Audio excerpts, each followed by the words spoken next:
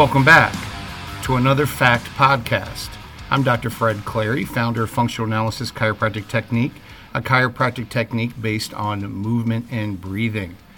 Well, in today's podcast, I'm going to cover something that is just starting to get a little play in the media, even in the mass media, where they're saying that the next pandemic, the next illness or health crisis caused by COVID-19 and our little pandemic caused by a supercharged cold, because that's basically what it is.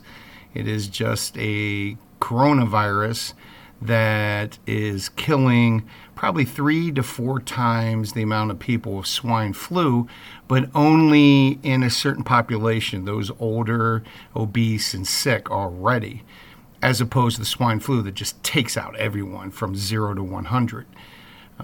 So I still worry more about swine flu. But this thing is not taking out kids. It's taking out grandma and grandpa at a high rate. It's crazy. And, of course, we're not doing the studies. We're not realizing that we need to put grandma and grandpa into the sunshine, make sure they have protein and zinc in their diet, and a strong immune system, or at least as strong as we can give them in a long-term care setting. But having said that, the next pandemic is going to be all the consequences caused by our overreaction to this. Now, Fred, you said overreaction. I said, yeah. I just came back from South Dakota a couple weeks ago, and it's wide open. They're being smart, but they're not socially isolating. They're not, trying to change social interaction as much. And we have to think what this is going to do to our school-age kids. Part of going to school is just not to learn reading, writing, and arithmetic. And now with Common Core, they don't even learn half that crap. But, and they're definitely not learning Denilian. They're not learning cursive handwriting. But part of going to school is socialization, learning how to interact with other people your age, with adults who are in charge, with authority figures, how to organize your day, how to be a little disciplined, how to have fun in a social setting. We're removing all that. And it's almost like our leaders don't care. They haven't studied enough history to understand what a real pandemic or epidemic is. They keep saying, oh, it was like the Spanish flu. This is not even close to bodies laying in the streets. Not even close. The bodies that are lining up are in long-term care setting, and these individuals were only going to live a couple more years anyway. It is not our teenagers, 20s and 30s. And I don't want to sound crass, because our elders are very important. But I don't even think they care about our elders. They're not asking why a certain New Hope Minnesota long-term care center had 56 COVID deaths all at once. They were spreading it like wildfire and killing these people. There should be arrests being made. They're not even arresting these idiots. But what are you going to do to the mental health of our kids? I know my kids, my 4 teenage daughters, are struggling because some parents are COVID scared and not sending their kids out to interact. So their social group has shrunk. They're doing distance learning in St. Paul, Minnesota, so they're not going in there to interact. Some of the sports have been canceled, so the interaction they were going to get has been stunted. Where is this going to lead our adults? Because remember, these kids are going to be the leaders of the future. You think our political situation in America is a nightmare now? Wait to 20 years from now when you release the COVID-19 kids on being in charge. It's going to be like a surreal dystopian mess, okay? It's going to be like Maze Runner. And you wonder how these things happen. It has because, one, we're blunting them emotionally. They're not connecting with people. And if they don't connect with people, they do video games, just like violence in video games. Why is gun violence up in teenagers and shootings in school? Well, for a while they thought it was video games, right? Because you can shoot someone in a very realistic manner on some of these video games, and the person dies, and it's not really real, but the central nervous system and brain thinks it's real because it's getting enough sensory stimulation to record it as a memory in the hippocampus. Well, we are separating people so far. Crime is going up. Oh, imagine that. Crime's going to continue to go up because we think we're not connected to each other. Racism, crime, all that exists when people think they're not connected physically, spiritually, emotionally, hell, through natural selection to your neighbor who may or may not look like you or worship like you or act like you. That happens from disconnection. And what we're doing now is not reconnecting people, we're disconnecting. I love hearing these political campaigns bring people together. Really? One party that keeps saying, I'm going to bring people together, is all for social isolation and disconnection. I mean, and people actually believe the hypocrisy of their words because words don't matter anymore. So these interesting thing is the studies coming out. Recently, there's been a study come out that shows that PTSD is up, depression is up. We're seeing it in our kids already. Depression, acting out, families starting to fall apart. Well, that's because they're just like on holidays and vacations, you see an uptick in disturbances in the family because they're close together. Well, not really. What we're seeing with COVID-19 is some interactions and, almost like all the weaknesses are going to be shown through. So when you put like a chain under pressure, the weakest link is going to pop. Well, one study showed, so we're going back to April, but it takes a while to get some of these studies into the medical literature, showed that after 1 month of social isolation, post-traumatic stress disorder was up 28%, presenting in the local ER. Depression was up 31%, anxiety 42%, insomnia up 40%. Obsessive compulsive disorder was up 20%.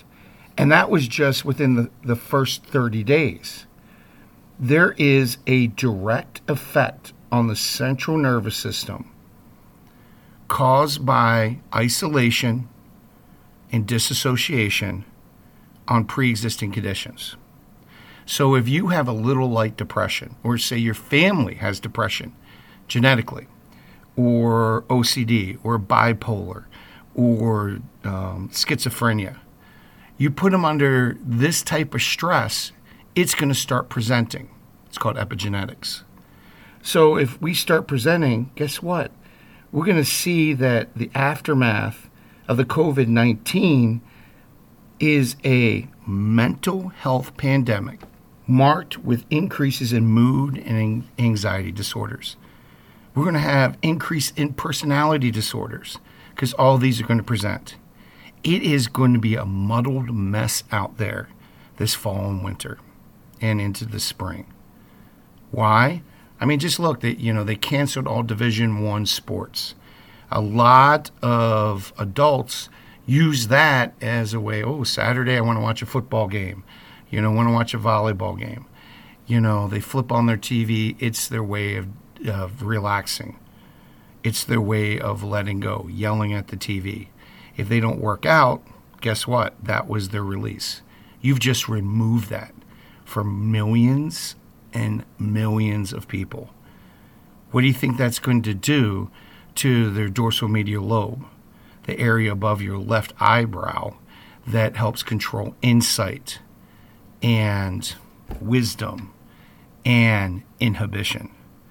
Inhibition is going to be gone. We're going to have an increase in aggressive behavior, increase in poor behavior choices, and increase in criminal activity, which we already have here in Minnesota. Sweet old Minnesota is now becoming a crime capital. Imagine that. What are we doing for our preschool kids and early elementary kids? This is their time where they're learning those things. Could you imagine going to kindergarten and their teacher, who they're crying and need to be touched by, can't touch them, can't even put their hand on their shoulder and say it's okay, and they're wearing a mask and a face shield? That's crazy. So, when you think about it, and again, we're not talking about the Great Plague of Justinian. It's not killing these kids. It's just not statistically. And of course, the media plays up 1 or 2 deaths in kids. That's statistically, those kids were going to die from anything anyway. We're talking millions upon millions of kids are going to be affected psychologically, because somewhere people thought that, we need to react like this is the Great Plague. It's not.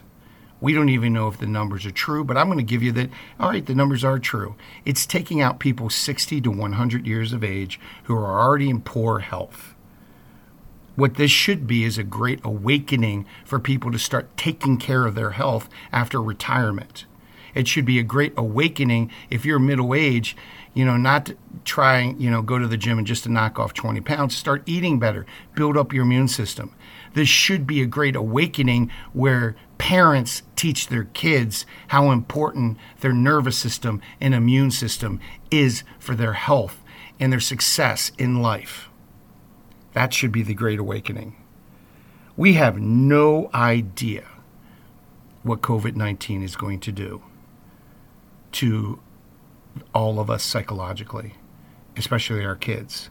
I know I'm doing the best. We have a family day every week, and we go places. I am actually pouring more effort, more time, and trying to give a normal week, or at least a normal couple of days, to these kids and interact with as many other kids as possible. It's hard. It's hard. It's been taking effort. It's had me back off a lot of other things in life, like my activities at church and other things, my own hobbies. I'm pouring in this time, but it's worth it. I am not accepting a new normal. That's the dumbest thing I've seen advertised. This is not normal.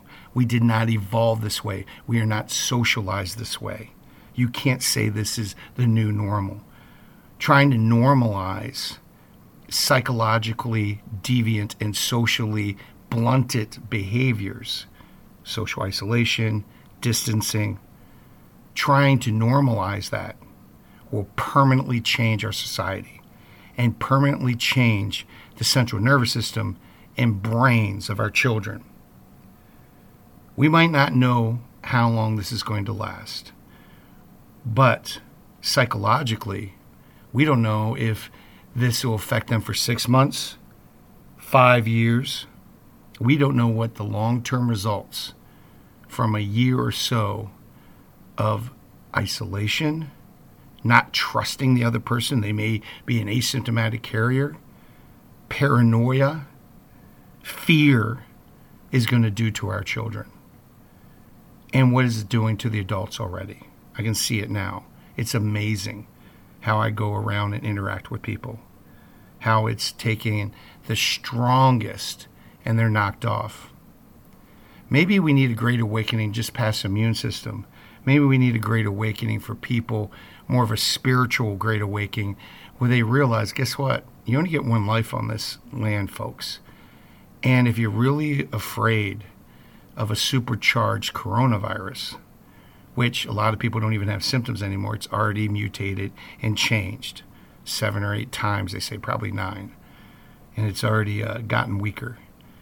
If you're really that afraid of dying from this, maybe you should look at your life. Everyone dies, unfortunately, and we wish you all long lives, powerful, successful lives, but it is part of life. Everyone dies, but not everyone really lives. Are you really living and helping your family to really live? And this has been another Fact Podcast.